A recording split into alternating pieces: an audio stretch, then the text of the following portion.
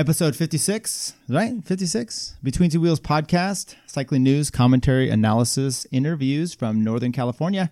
Once again, this episode is brought to you by Health IQ, an insurance company that helps health-conscious people get special life insurance rates.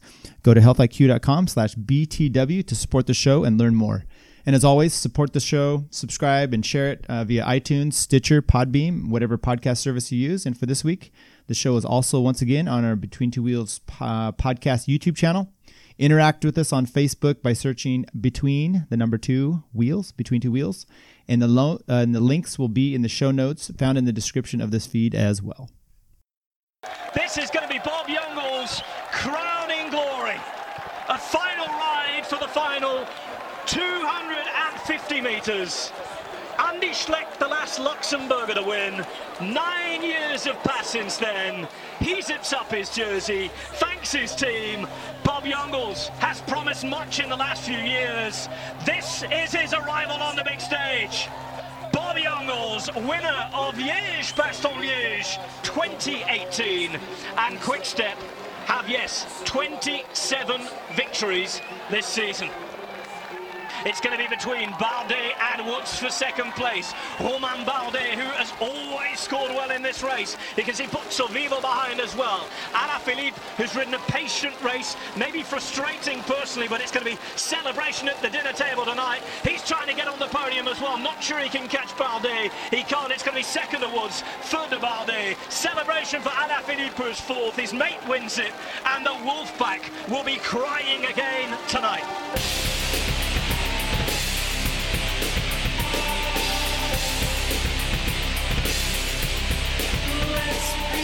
Hello, I am Tyler Yonke. Are you sure?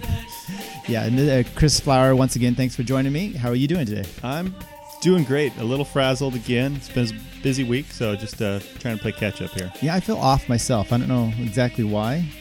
Could be because, once again, we're missing the mystical Kurt Mills. He's here in some capacity, I'm sure. I don't even know. He said it's administrative week and he has to, take his secretary out to work or something like that, or to eat. Is that what's going on? It must be. I don't know. Well, anyway, welcome to all those that did join us. Kurt, I know you'll listen to this later. Hey, how do you listen to do you listen to this show? I do, yeah. How do you listen to it? I'm not super podcast savvy, so I just follow the links from Podbean. Okay, so you just go on there and then you download the app or something like that? Okay. Yeah, I use, there's the iTunes one, you can, the little podcast service. I've used a bunch of different ones. One I really liked lately is, because I subscribe to a bunch to help boost our ratings. No, but I also do it just to test different ones out to see if there's any issues, because sometimes there's some weird issues. Sure. Overcast.fm, and what I like about it, when I'm out riding, I can program it so like I do a double or triple tap on my mic, and it fast forwards like by 30 seconds or back up by 30 seconds. That's cool. And most of them don't have that little capacity. Anyway, maybe tell us how you're listening to it, or if you really care. Obviously, if you're getting this, you're finding it somehow. I think YouTube's getting quite a few viewers too, so that's always good. Yeah, we're working on all those kind of things. So give us your feedback. We'll go through the mailbag here at the end. So let me just tease. What kind of bike things did you do this week? What kind of bike things did I do? I just hit the local race rides again. That's kind of been my go-to, just to kind of keep the fitness going and kind of keep that sense of competitiveness going as well. Is it working? It's keeping me there. Yeah. Are you doing okay with all that? Sometimes I get the feeling that there's a little, you want to toss the bike in the river. It's been a good couple of weeks. It got a little warm in terms of temperature this week, so it was kind of a shocker to go from 60s to mid-high 80s, and that was pretty significant on Wednesday. I was feeling the burn from that, but other than that, it's been a good couple of weeks on the bike. I did a bunch of yard work last Sunday, and it was toasty. Yeah. So I was like, but I prefer. Kurt was saying, or one of you were saying about, summer, and I prefer I'd rather suffer with an ice sock than bundle up and have rainy or cold. And no, I will take cold every day over hot. Maybe it's because I grew up in the Northwest where there was, we'd get snow, and then it was like Gotham City. You wouldn't see the sun for a month and just snow on the ground.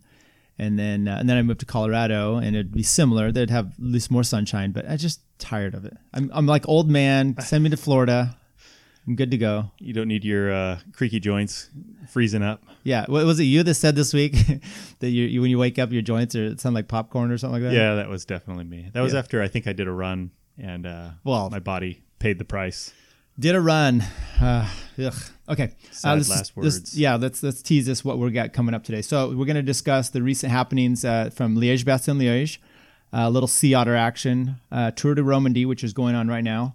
Scotty Fonseca won a race, and we didn't mention it. We'll go over that. We preview the Tour de Yorkshire and predict a little bit of the Tour of Romandie.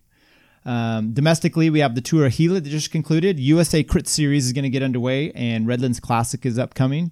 NorCal, like I said, we had the Sea Otter. It's where road bikes meet mountain bikes, meets a lot of beer, and some expos. And some cyclocross bikes, too. And I think gravel, it's everything. Everything. Tandem. I even heard that they had an e-bike race, like a cross e-bike race or something. I think they had that. I wonder if they do like a tandem downhill mountain bike. That'd be the ultimate. Do they do naked bike riding?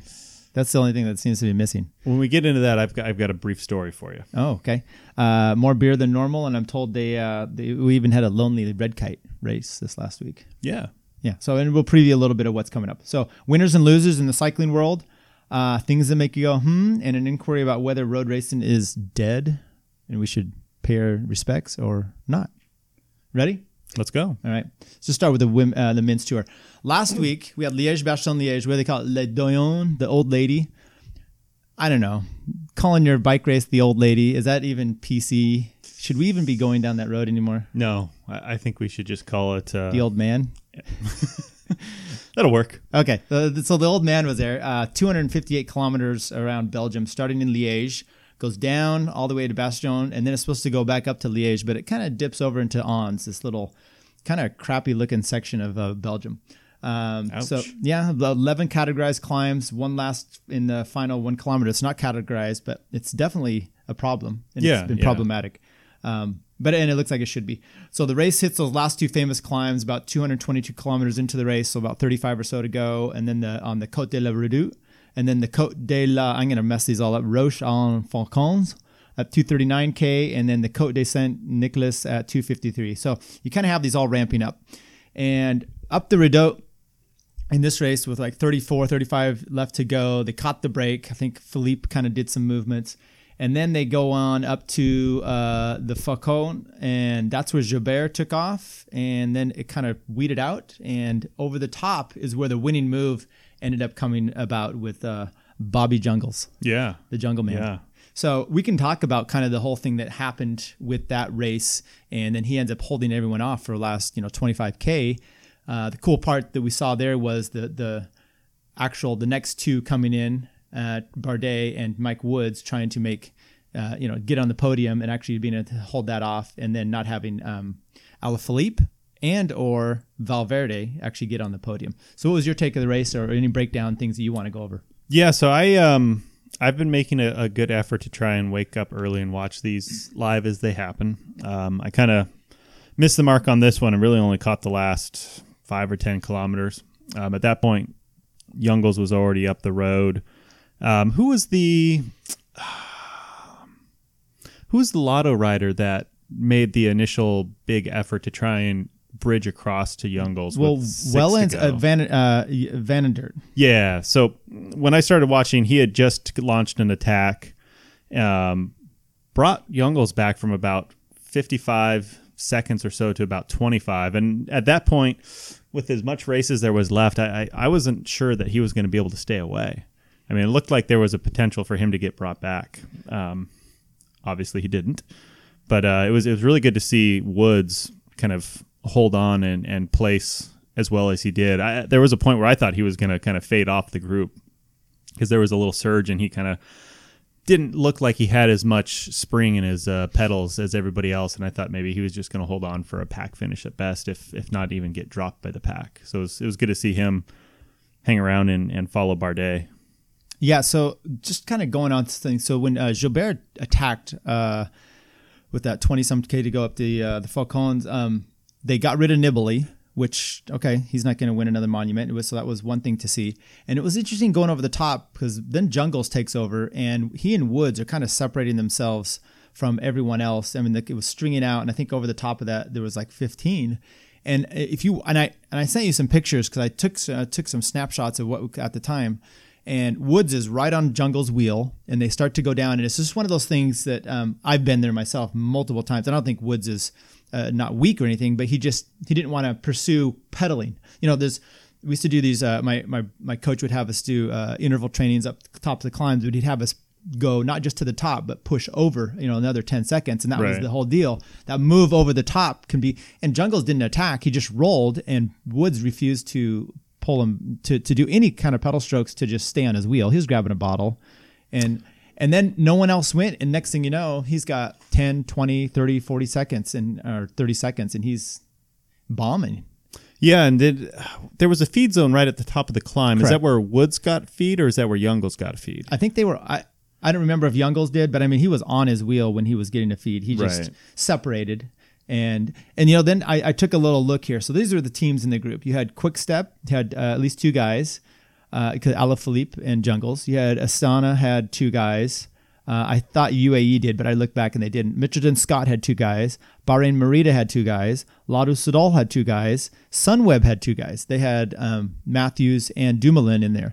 And then you had solo riders, the AG2R, Bardet, EF, Education First with Mike Woods, Movistar with just Alejandro Valverde, Dan Martin with UAE, and then Formula with Bora. And so you had all these little climber guys, and then the teams with the dual guys, they were not willing to put out the work. Well, Haig was working really hard for Mitchelton Scott. Well, was he? I mean, well, it looked like he was. Yeah, I think when it was too late. Yeah, but he was at least up there doing what he could. Sure. And when you talk about Van Aert going up the road, well, Wellens kept kind of attacking as well, and he ends up getting popped out. Now, to Dan Martin, he was attacking, but none of these guys, they weren't working. They were like trying to do surge, and so they would instantly bring it down by 5-10 seconds, and then the break would the attack would get caught, and then it would balloon. Yeah, they would come out. So it was anyway. So that's all done. I think Mike Woods maybe blew that one because if he rolls with Jungles, well then that's a 2-up, and he's got a good chance with the way that finish is. You never know.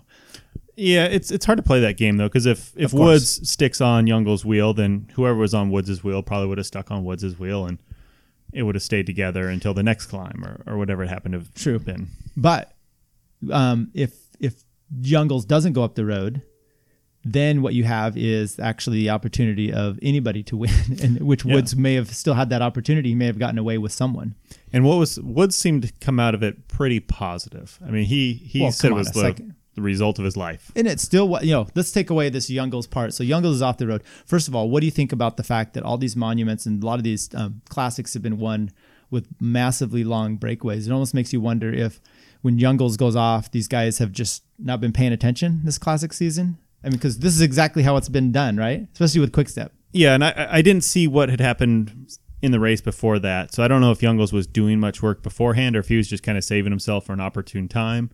Because you're losing guys like Nibali, who's no slouch. So are these huge hard efforts, or are guys just kind of timing their attacks really well? But yeah, most of the moves have definitely come from big solo efforts. Yeah, and I don't know if that's just to plan or just guys kind of grasping the opportunity when it gets presented to them. I don't know. Or what. It's been Nibali did that himself. Not a long attack, but he attacked up on San Remo. Yeah. And then you've got Terpstra doing this. You've got Sagan doing that. Anyway, it's been an interesting classics with that. With that said, Jungles up the road. Woods does a great move. He keeps trying to go with different guys, and then he ends up getting up the road with Bardet, which I thought was a great situation. Both of them can just kind of, especially up that long gradual climb, they both had a good tempo going. And then I was like, I think Woods should be able to come around him, which he did. Yeah. Yeah. So it's, look, nothing against Woods. I mean, that's had the ride of his life, I would say. I would agree. Yeah. Anybody in there that you were interested in or disappointed in, or? I'm kind of curious to see how, obviously Alaphilippe did his job. He just sat around and waited once Jungles got up the road. And I'm curious if he would have been more interested to jump with Bardet and Woods and maybe go 1-2. I don't know what kind of legs he had, or if he was just kind of playing the teammate role. I don't remember. I'm trying to remember. I know Bardet went and then Woods gapped up to him. Yeah. And I don't remember what the situation was for Alaphilippe, but I think his concern was watching. Well, first of all, you get those two guys up the road. They're not like big time trial guys. You think perhaps you can bring it back because you've got Valverde in the mix, and he's, the odds are still in your favor with all that grip. But then Alaphilippe ends up winning that field sprint. I don't know. I mean, he looked pretty good in the field sprint too. He looked took like it easy. he could have won that race, but for his teammate.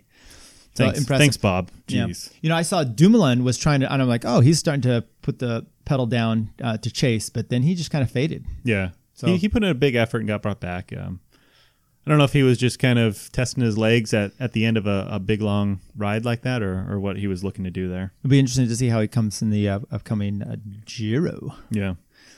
Who won the women's race? So we had the women's race. Let's get to that. Good question. Anna van der Breggen wins that Boels Dolman cycling team. Second place by 6 seconds was Amanda Spratt, the Michelin Scott. And then Annemiek van Vleuten in third place, 58 seconds back for Michelin Scott. So they had 2 on the podium there, the second and third place. And then it looks like 1-2 got up the road and Yep. Yeah. And I'm trying to see if there was Megan Garnier, Boels Dolman. She ended up with 8th, so top 10 finish for her as well. It's pretty impressive. Nice. So, any other things you want to talk about with the Liège? No, I think I'm good. Now that kind of closes the door on the classic season. It does. Yeah. So now we're into the wide world of stage racing. Yeah. Huh? So now we got some stage racing coming up, and which we'll go over just a little bit of this. So Tour Romandie is coming up right now. And they start off with a short time trial prologue won by Michael Matthews, Sunweb. And I was watching some of that. Some guys were using TT bikes, some were using regular road bikes. So it was interesting to see kind of, as we're preparing for the Giro here. And Michael Matthews, I did hear him talking about the next few days. So he ends up starting stage 1 with the yellow jersey, gets dropped, has a tough time. Stage 2, he tries to work it out in the sprint and gets like third because there was a solo off the front. And then I heard him talking about it. And he's like, I'm losing. I don't have some power. But he's basically talking about how he was coming back from, I think he was injured. And he's been doing all these classics. And he said it feels like he's basically, he did one of the early stage races too. And he says it's basically like a grand tour he's put in here with a bunch of one-day races. So yeah, and I think he might be tired. I thought he fractured his scapula or something. Okay. I forget. I know he had a crash and an injury, but did you, when you were watching the prologue, I know it was short. Was it technical or was it pretty straight? Well, there was a little climb with some cobbles. So some guys were concerned about what they were going to do with that. And I think the time trial guys that ended up just taking the time trial bike out ended up making up. The fast part was more decisive than the little short climb. So, gotcha. And I know someone like Dan Martin, who's out there, he just rode the regular bike. I don't know if he's been maybe not putting enough time trialing in right now with it. So who knows about that? Anyway, stage 1 won by Omar Frere of Astana. Then the GC went to, our little ski jumper guy, Primoz Roglic of Lotto NL Jumbo. Stage 2 was won by Thomas de Gendt of Lotto Soudal. Took a long break with his teammate Cam Partnetz and EF Education First rider Nathan Brown. Did you see any of that? I didn't, no. Okay. Well, I'll give you a little breakdown for Let's hear it. Which was interesting. There was a write-up where de Gendt and his teammate had been talking. De Gendt had been basically focusing on this stage and said, I want to take this one. So they did a bunch of recon and Campenerts, I think that's how you say his name. He's Mr. Time Trial guy. So these two start texting back and forth, doing a WhatsApp or something like that about this thing. And Campenerts is like, I'm in. I'll drag you around. And he's talking about all different, aero techniques, different things. So they've been planning this. So that's what happened. The three of them are out there and he's just dragging him along. Yeah. And they get 4 or 5 minutes or so up the road. And about 30K, he gets popped off. Campenerts does. Yeah. And then de Gendt did not want to mess around with Nathan Brown. And he dumped him about 5K later and then soloed in for the last 25. And Nathan Brown had the virtual yellow jersey at this point. And he needed to hold on, and he just kept gradually getting drawn in. And I think within the last K, he finally got swallowed up by the field. So that's a close. bummer. Yeah, so de Gendt ends up holding on to the win for that. Today we had the time trial, 9.9K. It was actually won by Egan Bernal of Team Sky, who I think is going to possibly be the next great thing. Yeah, and this was a more climbing-oriented time trial. Yeah, a little bit, yeah. If you look at the winners. Yeah. Primoz Roglic ends up in second and holds on to the GC. Richie Porte in third. Roglic has 6 seconds over Bernal and 27 over Porte.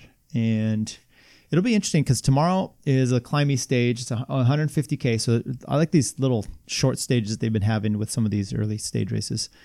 Yeah, and it's good to see Port kind of quietly making his way back into the world of competition after the Tour de France last year, and obviously getting good results if he's sitting third in GC. So yeah, it's taken him a lot longer than it has Alejandro Valverde to come. Well, Richie Port is. Oh wait, he's younger than Valverde. Yeah, I don't know. I don't know what the solution is there. Maybe it's the injury, because that knee injury usually doesn't keep anybody out. Wait, maybe you don't use the knee much in cycling. No, not at all. Not what he did. No. And then so I think whoever you're going to see tomorrow, you're going to see the GC. It's not going to change much over on Saturday, which is 182K. Starts a little climbing, and then it's kind of downhill last 80K. So then we have what's coming up. We'll finish the last two stages of the Tour de Romandy, Tour de Yorkshire, and then the Giro. Do you know much about Tour de Yorkshire? Very little. Short stage race. A lot of punchy climbs. Yeah.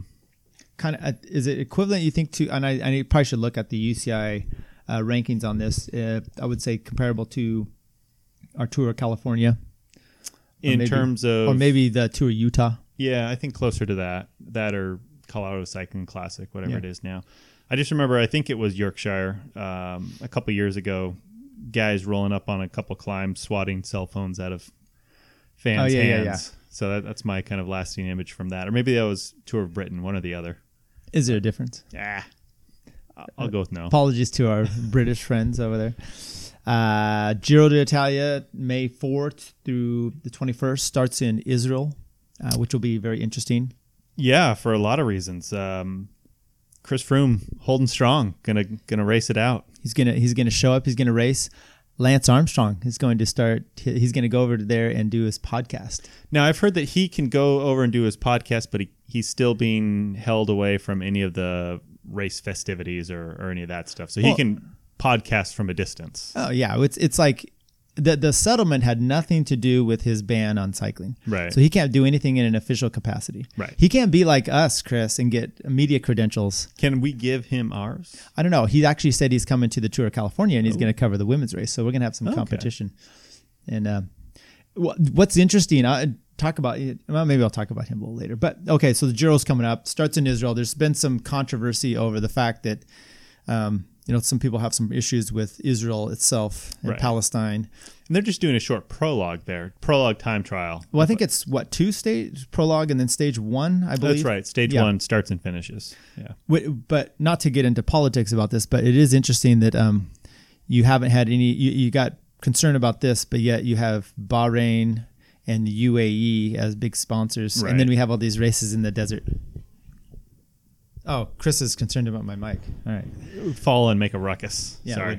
Okay. So anyway, regardless of that, it'll be interesting to see kind of what the process is from there. Yeah, I'm hopeful that I've always been a big fan of Dumoulin, so I'm hopeful that he's able to find some form. And the one challenge I think that he's going to find with the race, not to preview the race too much, since we can do that next week, is it's a little light on time trials. I think there's maybe 15, 20 kilometers of time trialing in the whole stage race, so that was definitely an area where he was able to sneak back the win last year. Yeah, well, he climbed okay. He did, but he really took it back on the last TT. Yeah, which was an interesting one. Some of those time trials, and sorry to deviate here again, but some of those time trials can be kind of boring. But that was one of the more exciting ones for me because they had the GPS on him, and he was, coming up on Nairo. I think it was Nairo, right? Yep. And he had to, bit by bit, they're showing him catching him slowly, and then virtually, and then passing him. So it was actually pretty exciting.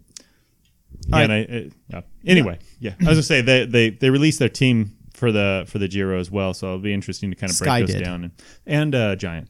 Oh, okay, because I hadn't seen any of the other ones being released yet, so I guess some teams are releasing them. So speaking of which, so Froome is obviously racing. I saw Wout Poels, Hanau.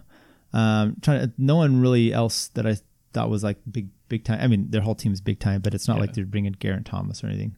No, yeah, and they obviously Grand Tour short rider, so they've got to be very selective in who they bring. Let's go back to that again. Do you think that's made a difference in some of these long range, like Liège, being able to kind of go up from a distance a little bit more?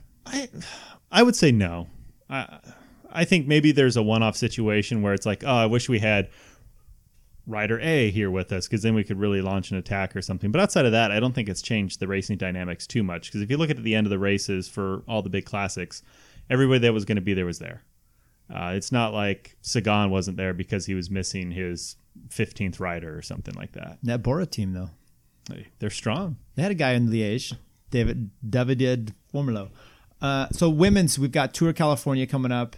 Is this a big event for them this year? I think so. I don't think it's as big as it's been in the past. We mentioned Gournier getting 8th in Liège-Bastogne. Yeah. She's going to be riding it as part of a composite team, Team USA with Compton. So I don't know if they're bringing all the big teams for the women's event or if it's kind of what's the men's ranking, 2.1, 2.2? Yeah. So I don't know if for the women if it kind of falls a tier below that or kind of how that shakes out. We'll do all our research for that coming up. What I did notice, because I was looking at the different stages last night. So Elk Grove, they just ride around Elk Grove. But then the second day they go out in Tahoe, which is a pretty good stage for them. And last year they did another thing kind of down and around, but this year they're just doing basically a crit around the Capitol. Oh, okay. 6-corner crit. Interesting. So they're not going to do a longer circuit. Yeah. So it's a 3-stage. 3-stage for them, okay. And the last one kind of ends. And I'm a little disappointed for that. Yeah, it's definitely a little less than last year because I think they did 2 Tahoe stages last year.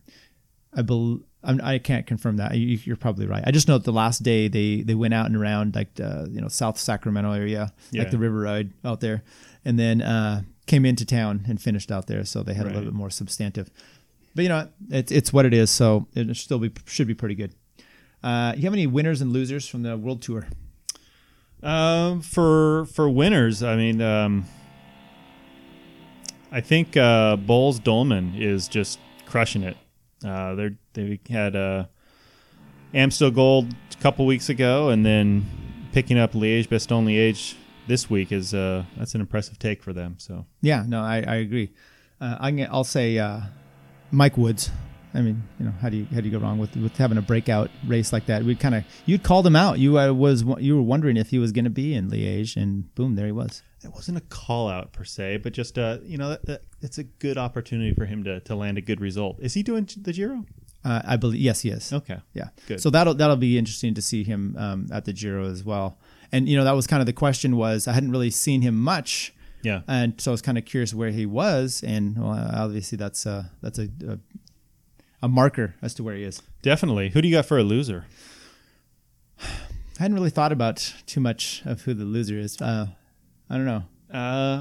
Again, not quite a loser, but he had good finishes. But Valverde, it looked like he was slated to win Amstel Gold and then Liège-Bastogne-Liège, and he was off the mark on both of them. Granted, he still had good finishes, but he wasn't able to quad-pete or whatever you want to call it. So. I was pretty ticked off Sunday with Mike Woods actually, and maybe I'll post up the pictures, and I could insert them on our YouTube with this as well.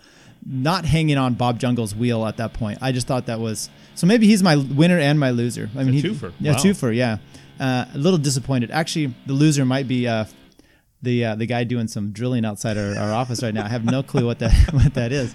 It's a little noisy. It's the new Friday feature. Yeah. Maybe Phil Guyman. I don't know. I like to recess this guy, bring him back in all the time.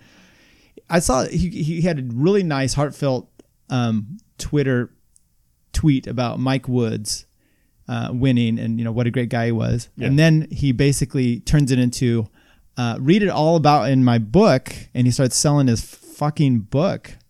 I was like, you took your friend's win or near win, and you turned it into a sales opportunity. Well done. All right. Domestic racing. We had Tour Gila just got finished over here, and I thought it was actually, I don't know, were you able to, I know you watched the crit. Were you able to watch anything else?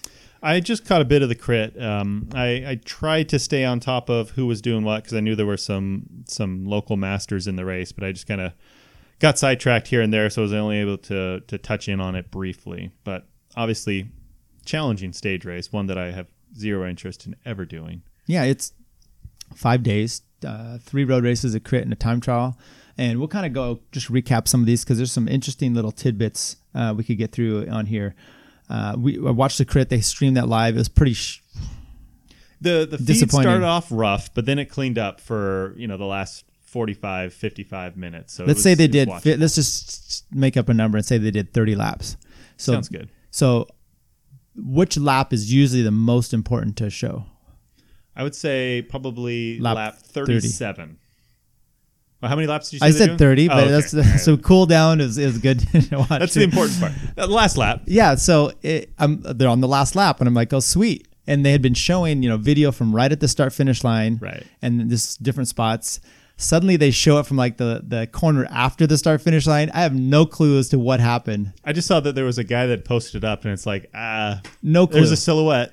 Yeah, awesome. it was horrible. And what do you expect? We're just trying to do live stream stuff here, right. But anyway, we'll just go through a bit of the men's pro, women's pro, and then some of the masters because we've got some interesting news in there. So first day, the Mogollon road race, 92 miles for the men, 71 for the women, 72, 73 for the masters.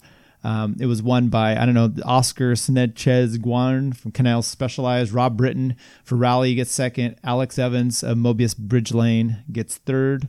Women, and you get some of these people are just going to be repeating over and over here. Katie Hall, United Healthcare. Sarah Poitevin of Rally, and Edwige Patel of QCW Cycling for the women. Masters, I'm just going to touch on some of the ones we know here. Jonathan Baker, Touchstone Racing in fifth. So we talked to Jonathan Baker at Winchester, and he said he was going out there. He and Jeremy Cottel. And he's the reigning champion. Yeah, he slaughtered everything last year. Yeah. Jeremy Cottel of Touchstone got seventh, and then there's some Thirsty Bear guys out there as well. Tom Lyons of Thirsty Bear got 11th place on that first day. So then the next day we have the Interloop Road Race. The pros did 76 miles. Chris Blevins, the Hagen's Berman Action Team, won. Danny Jaramillo Diaz of UHC in second, and Cormac McGill and Jelly Belly. And then just some notables here. Cooper Rombold, Team California, was 38th in that race. Local guy. There was several real local guys out there, and break them down on the last day, actually. GC still with Oscar. Women, Chloe Dygert, you're going to start hearing about a lot. 2020 PB Show Air. Emma White of Rally. Diapuela Martinez of UHC. And then note here, Shayna Palace, 2020 PB Show Air, local. Yep. Might have heard of her brother. He used to be a mountain biker, triathlete or something like that. Something like that. I think he went up Bridge Road really fast one day. Yeah. Katie Hall, then with the GC, the Masters, Jeremy Cattell gets second in that road race. Then the time trial, Sergey Techkov of UHC wins it. Gavin Mannion of UHC is in second. Evan Huffman, local, Folsom guy, Rally gets third. Rob Britton takes over the GC. The women, Chloe Dygert, once again, 2020 Show Air, Sarah Poitevin of Rally, and Katie Hall. So a lot of this, and Katie Hall then takes over the GC. A lot of the same issues going on. And one of the things they pointed out, I would say at least a dozen times during the Crit Live feed, is that Sergey Chekhov was represented his country in the Olympics. So, okay. Yeah. I bet there were more women in this race that were Olympians than men, though. I would agree with that. Yeah. I think that's a pretty safe statement. Because there's some pretty good female cyclists. Yeah. Tom Lyons gets second in the road race. Jeremy Cattell of Touchstone gets sixth, and I did not mark out what. And then Jeremy was a fifth on GC. I didn't mark out what Baker was at that point. The crit, Micah Rice, the Hagen's Berman Action gets the win. So he's the guy we saw post up that we just had no clue about. Gotcha. Yeah, it looked like before they kind of changed the camera angle, it looked like his team was doing a good job of keeping him protected up at the front and just kind of keeping the pace hot. So set up well. And I saw this year, Cole Davis was out there, and then you saw the group ride on Wednesday. Yeah. Did you talk to him at all this week? Did not. Okay. I thought maybe you could ask him how he did. No. All right. Didn't happen. The women, Emma White wins it. Chloe Dygert in second. So Lauren Hall. So you have and Katie Hall is the GC. So UHC 2020 and Raleigh are just kind of taking this over. Masters, Jeremy Cattell wins the crit and moves up to fifth on GC. So congrats to him. Nice. I just keep mentioning his name because he ends up just keep creeping up. Stage 5 is the big Gila monster. The women do 68.9, men do 100.6, and the masters do 68.9 as well. The women, Dia Puela Martinez of UHC wins. Look at this top three. Katie Hall, UHC, second. Leah Thomas, UHC, in third. So they sweep the top three. Shayna Pallas ends up 11th place, 119 down. That's pretty impressive. Yeah, definitely. So good for her. She's coming up there. GC, Katie Hall wins it. Sarah Poitevin, Katie Hall with UHC. Sarah Poitevin of Raleigh. Leah Thomas with UHC. And Shayna Pallas, 13th overall. The men's pro, Gavin Mannion wins the Gila Monster with Rob Britton in second. Kyle Murphy in third. And so here's some notables. Jason Saltzman of Velo is in 59th. Cooper Rombold, 85th with Team California. Cole Davis ends up in 91st with Hagen's Bourbon Action. And Leo Yip, Team California, got a DNF. I didn't see what I did get Cooper in there. So good for those guys going out there. That's a pretty brutal race to show up. And especially like Rob Britton wins the overall. Gannon Mannion in second. Kyle Murphy in third. So look at Rob Britton as an example. He won Tour Utah last year with guys from UHC. Right. I mean, guys from BMC were out there. Yeah. So it's no Brooke Walter and a few others. So it's no small feat. He's gone up on Tour Utah with and done well, top 5 over there when they've had the Garmin Sharp team, Danielson, Horner, Cadell Evans. So he's no little guy himself as far as climbing, and good for these guys all going out there and showing themselves. Masters. Oh, go ahead. I was going to say, I only know a small amount about the race, but I know that the last stage is supposed to just be notoriously difficult. I mean, it's the Gila Monster. I think it's 100 miles for the men's pro race, and it's probably 10, 12, 13,000 feet of climbing. Something like that, yeah. That's a nutty way to end your stage race. I mean, that's a lot of pain. Yeah, it's a pretty famous race out there in the middle of nowhere. Yeah. In the GC, for the Masters, Jonathan Baker gets second on the stage. Jeremy Cadell gets 5th, and Jeremy ends up moving up to 3rd overall. So, real good job for those two going out there. And, definitely. Yeah, good for them.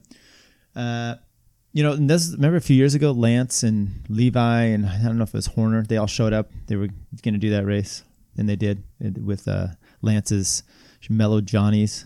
Oh, did they? Yeah. You didn't hear about that? No. How'd they fare? I don't remember. Yeah. I Levi probably did well, I'm thinking. We have the USA Crit Series starting, the Athens Twilight starting tomorrow. So look for the USA Crit Series links on any of your pages. I don't know. We could post it up on ours as well, but they should have live streaming for that. Live streaming, and I believe the San Rafael is part Twilight of this. is rolled into the USA Crit Series. So yeah, one of the sponsors or I don't know collaborators with that is the Cycling Tips website, and I know they're. I don't mind talking about other people's podcasts, Chris. I'm brave like that. Wow. But they had, I think there was a podcast last week. They sent out. You can check it out. They talked to Frank Andreu and then one of the guys that started it. So you get a lot of good info about kind of the evolvement of this and their involvement with it as well. So I suggest that. It's pretty good stuff. Cool. Then we have Redlands Classic coming up 1st of May. Do you know? I haven't looked at the start sheets on that. I don't know if Mike's Bikes. Mark Pro, if they're doing that, we should probably talk to Andrew and see if he knows. We can find out. I would think that they would be because it's been a race that they've definitely been participating in for quite a few years. And we could probably do a little more in depth, but I meant to look to see. I think they're still going up Oak Glen, the big climb that they've kind of had avoided the last several years. Oh, really? Which is what the one they went up 2 years ago with, which kind of got Sepp Kuss his. He's a lot of NL Jumbo now, and he took that up and then got on to Raleigh. So that's kind of where he won a few years ago. Have you raced or ridden down Southern California at all? I've done a couple crits down there, but that's it. But that was more in kind of the flatter part of town. It was just one of the what is it down there? The CBR crits. Okay. I did that once. Yeah. CBR. We talked to Jeff Prinz about those. It was by his predecessor, gotcha. Chris Lotz. And then just some bad news here. I don't know if you saw this. Jacqueline Kroll died, age 30, brain cancer. Just a quick little synopsis here. She had surgery in 2013 to remove a brain tumor. Mechanical engineering degree. We applaud that. She signed with Team Type 1 2009 to 2011, then Exergy 2016 for 2012 to 13. Then she signed on with United Healthcare in 2014, and I don't even think she really raced that year. She was having some quite more difficulty. Sure. And her teammate won the U.S. National Road Race that year, won that a car, Volkswagen, with a year's lease, and they gifted it to her. So I thought that was pretty cool. Yeah. Sad to hear any of that kind of things happening, but life goes on. Yeah, that's never good to hear. No.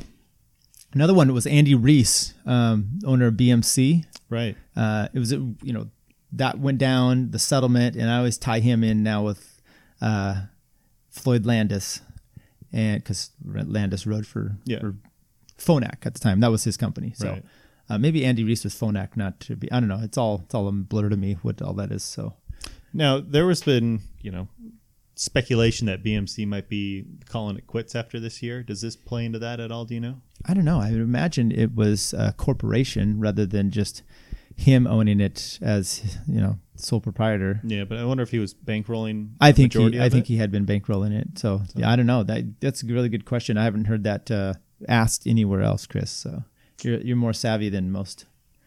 Leading edge here.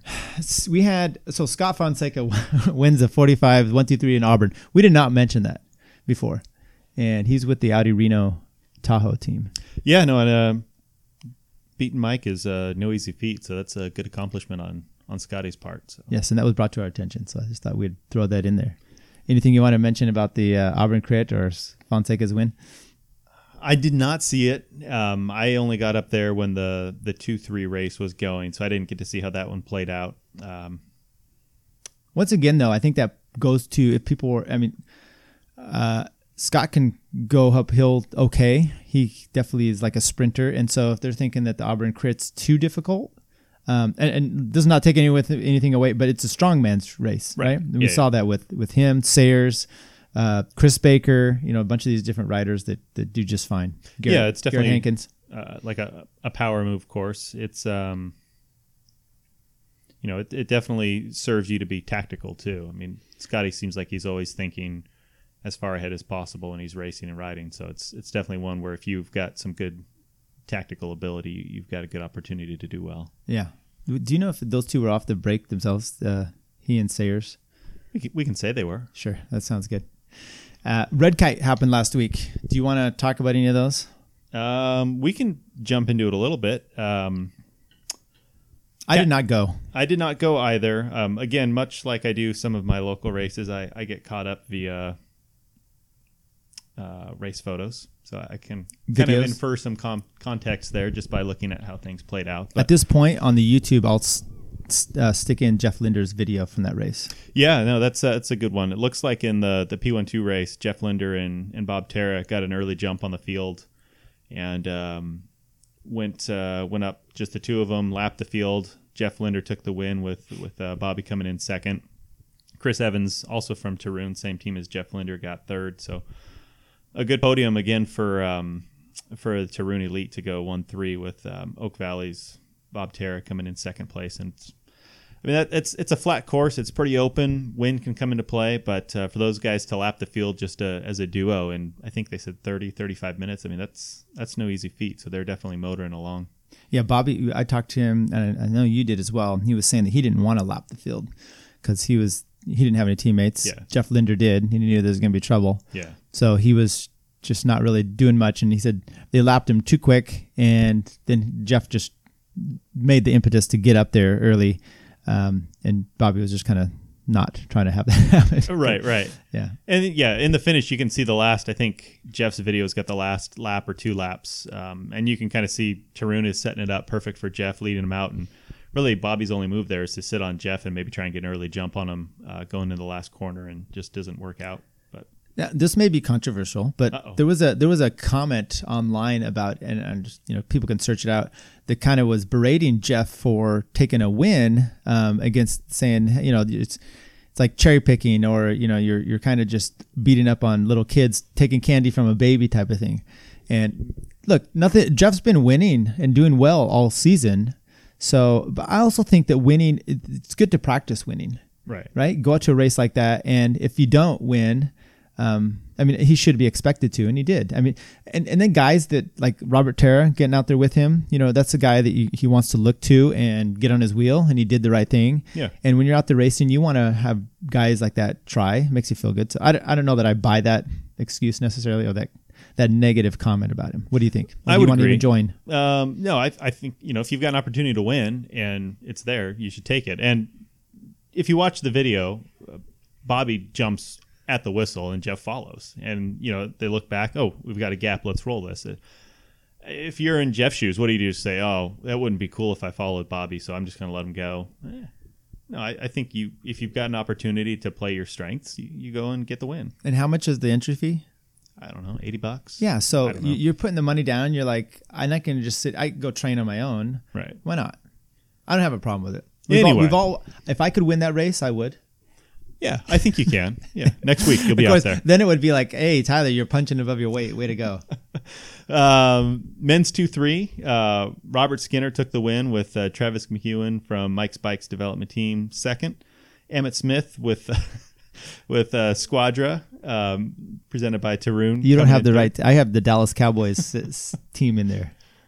Not the right Emmett? Might be a different one. Yeah, and I don't think. Robert Skinner's on a team. I think he's still running solo. And looking at the pictures, it looked like he won with like a good 20-25 second gap on the field. Oh, cool. So that's a heck of a job on his part. In the 35 men's 1-2-3, Jake Hensley with the win over Dean LaBerge and Sean Bagley and David Allen. So Jake's with Audi Reno, Dean's with Pete's, David Allen's with Mike's Bikes Elite, and Sean Bagley with HSR Racing. So we've had quite a few chats with Sean, and he needs to be careful. He's going to start. They're going to put him up to a 1 pretty soon. He's going to not be able to do those 2-3 races anymore. That's true. Yeah.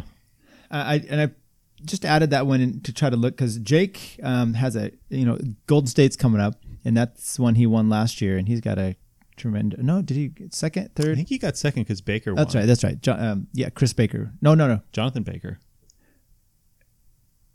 There was SB, Novikov. Now I'm all confused of what would happen, but Hensley, I'm thinking of the overall. Yeah, is what Jonathan Baker won, and Jake was right there. I think he either got second or third. Yeah. So okay. Well, anyway, he comes out at this time of year and shows his strength, and beating Dean LaBerge, it's impressive. So good for them. I would agree. Yeah, no, that's definitely a sprinter's field there, looking at the guys that are in the top 4.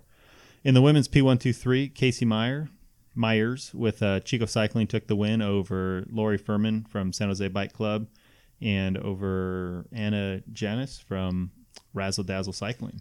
And we don't have listed there, but do you remember the 45s? I think it was Gardy Jackson. And then I think Jerome was third or second. Okay. Yeah.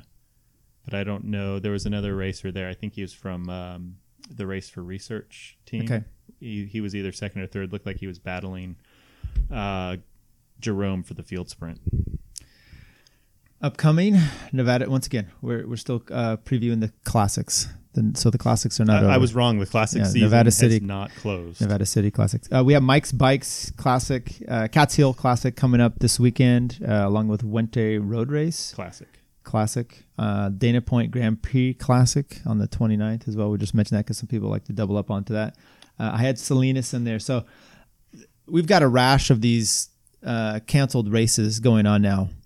Yeah, it's definitely, before we jump into that, just kind of taking one step back. So Mike's Bikes Cats Hill, that's on Saturday. Yes.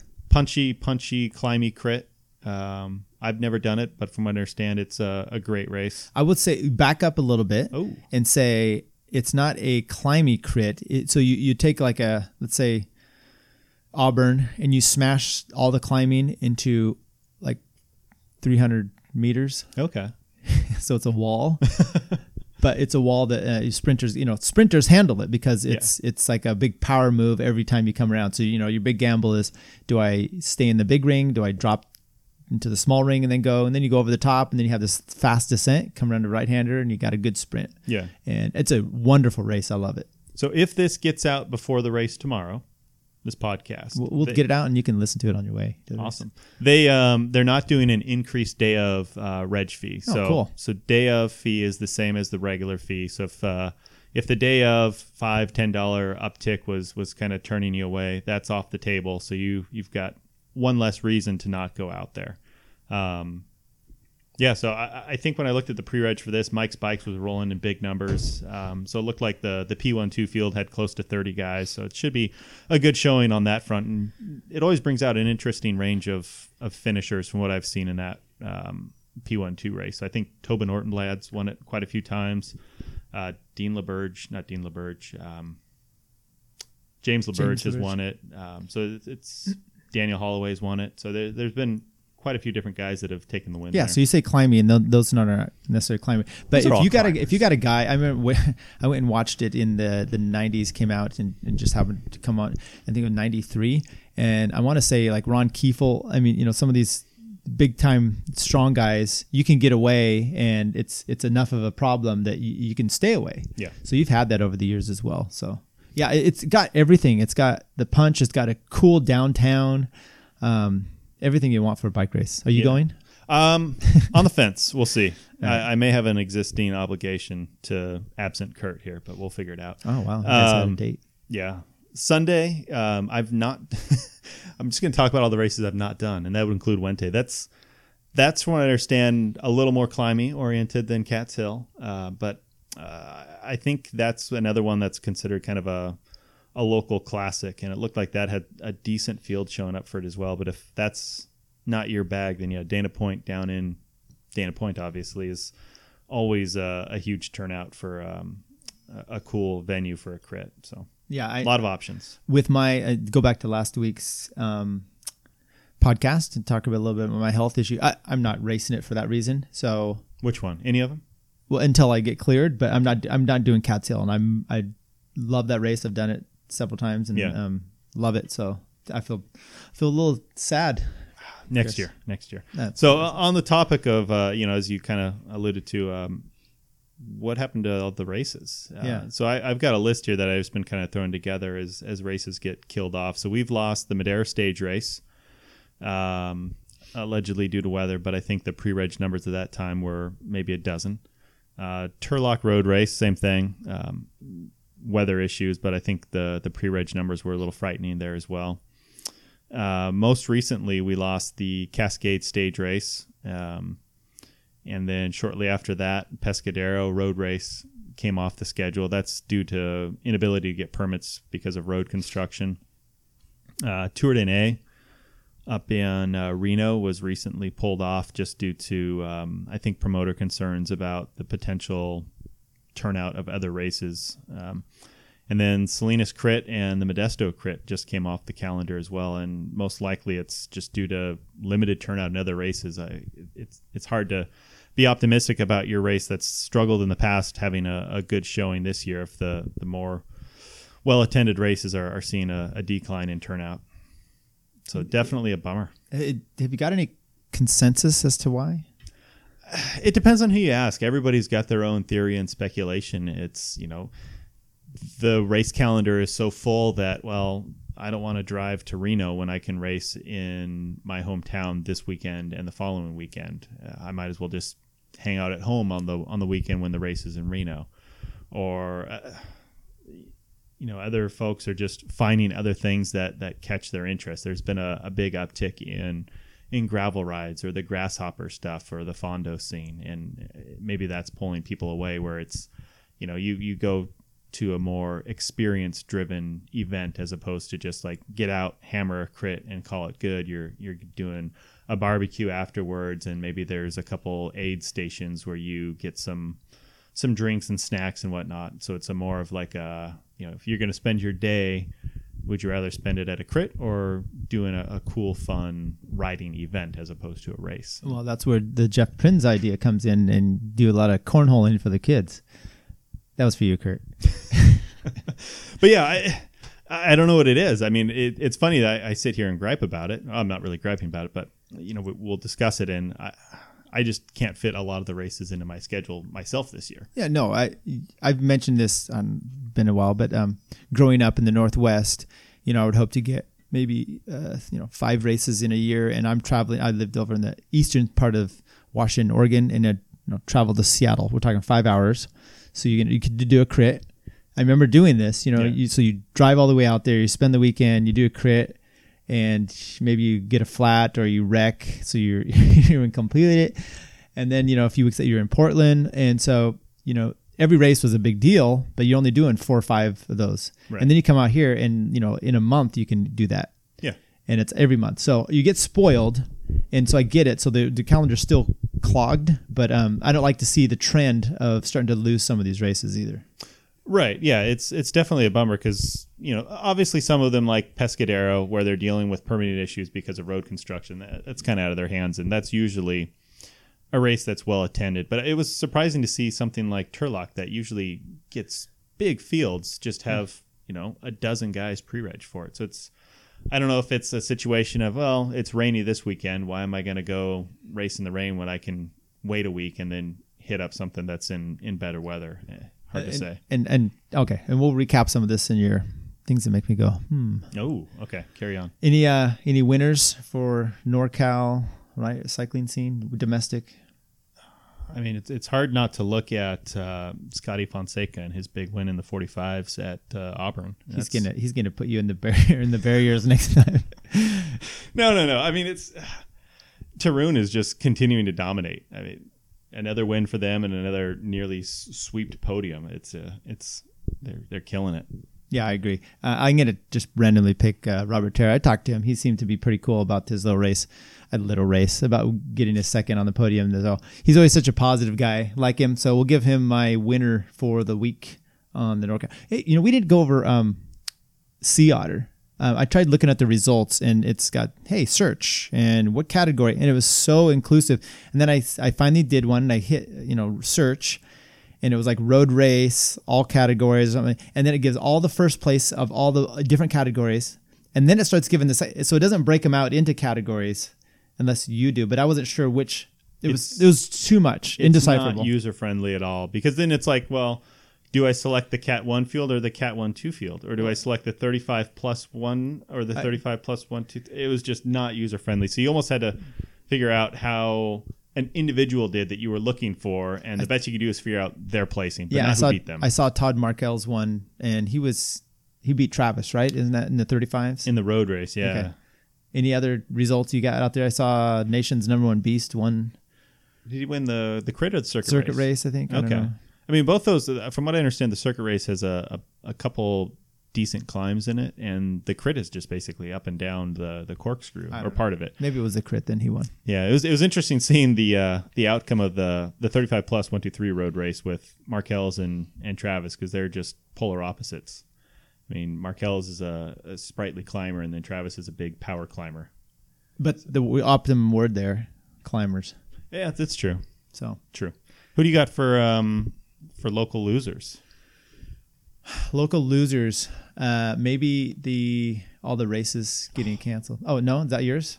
Anyway, go ahead. I'll come up. Why don't you do that one, and I'll come up with one as we talk. Okay. Well, we can just cherry pick our losers based on which race we wanted to attend. So, yeah, I mean it's a bummer to see all the races falling off the calendar and field sizes dwindling left and right. So hopefully there's a big uptick here in the upcoming races. So my losers is just us as a whole for losing all these races. Yeah, maybe it's this podcast because what are we going to report? What's a local NorCal cycling scene if there's no NorCal cycling? That's true. Well, I can give you some cool updates on the Wednesday race rides. Okay, let's go there. Okay, Stefan Creason won the points total for April for the Folsom Bike Wednesday ride.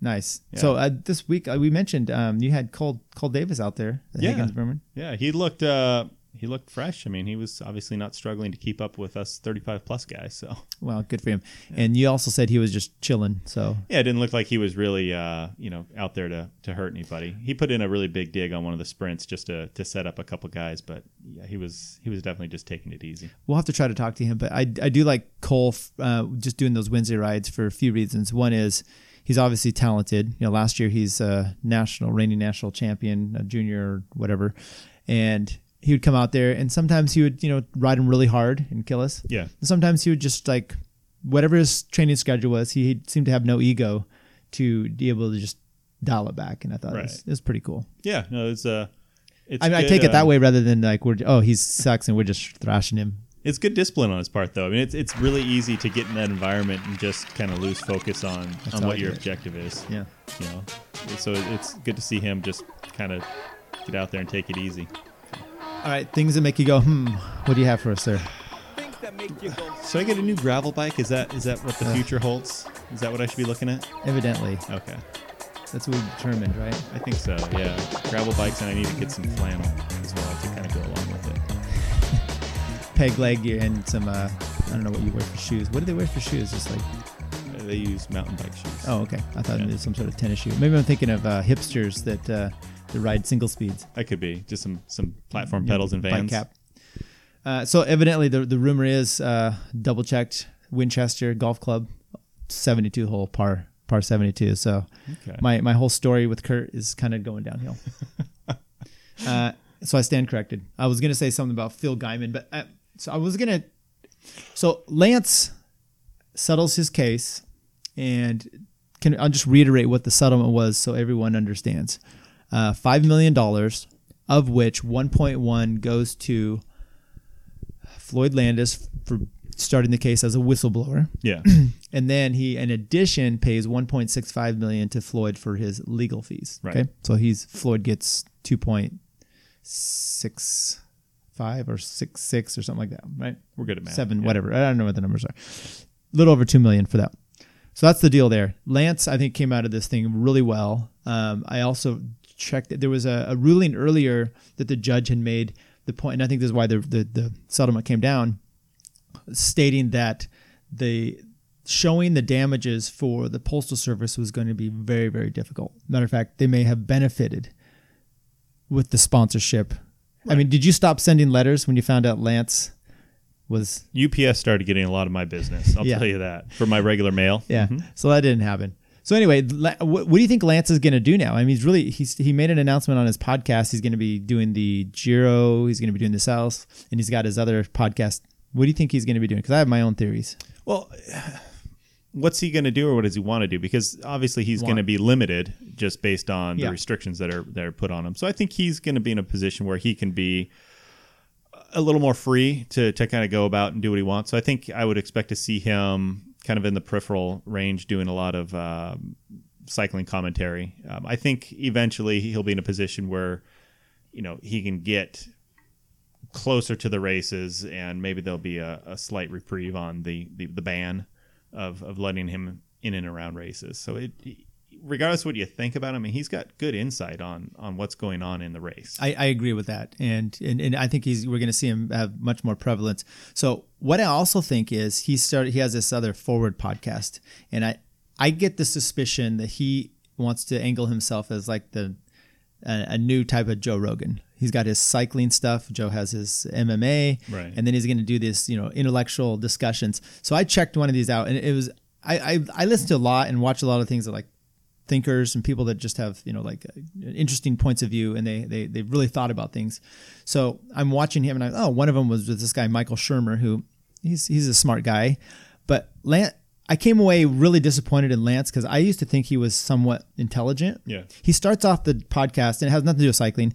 Starts off the podcast, this guy wrote a book, and one of the words in his subtitles was the word utopia. Mm-hmm. And so Lance is like, he goes, geez, I had to look up the word utopia. He goes, then I found the word dystopia. And it did not improve from there, okay? I don't know if he went into this drunk, high. I mean, Joe Rogan does his high. Maybe Lance is trying that. It was really disappointing. So I don't think he has a future in that, except for the sycophants that are going to be following in there. Right. But it'll be interesting to see. Well, maybe we'll ask him about what his utopian idea of cycling is when he comes out to the Tour of California. That's true. We'll have to add him to our list of guys to get. Yeah. So the segment we've tried to bring back from it was, what is Kurt mad at? Let's ask him. And he's not here to answer that. That's how mad he is. I think he's mad about it, doing this podcast without getting paid. So. Hey, speaking of which, so if there's any sponsors out there that want to, businesses, people that want to sponsor us for the Tour of California, get in contact with us. admin@betweentwowheels.com. There you go. Perfect. Any other announcements that you have? Not really. Yeah, I'm just. It'll be interesting to see how the Tour of California sets up and who we get to talk to there. Yeah, if anybody wants to suggest to us someone that you want to see interviewed, some questions you have for them, send them our way, and we'll see if it's appropriate. Yeah, I think so. Yeah. We've got to figure out our own schedule to see what and where we're going to be. Are we going to follow a stage, or what are we going to do? Yeah. So I just thought I'd read a little bit of mailbag here. Jason Graffath, YouTube, posted something. Hey, hope my heart issue gets taken care of. Yeah, we're glad to that.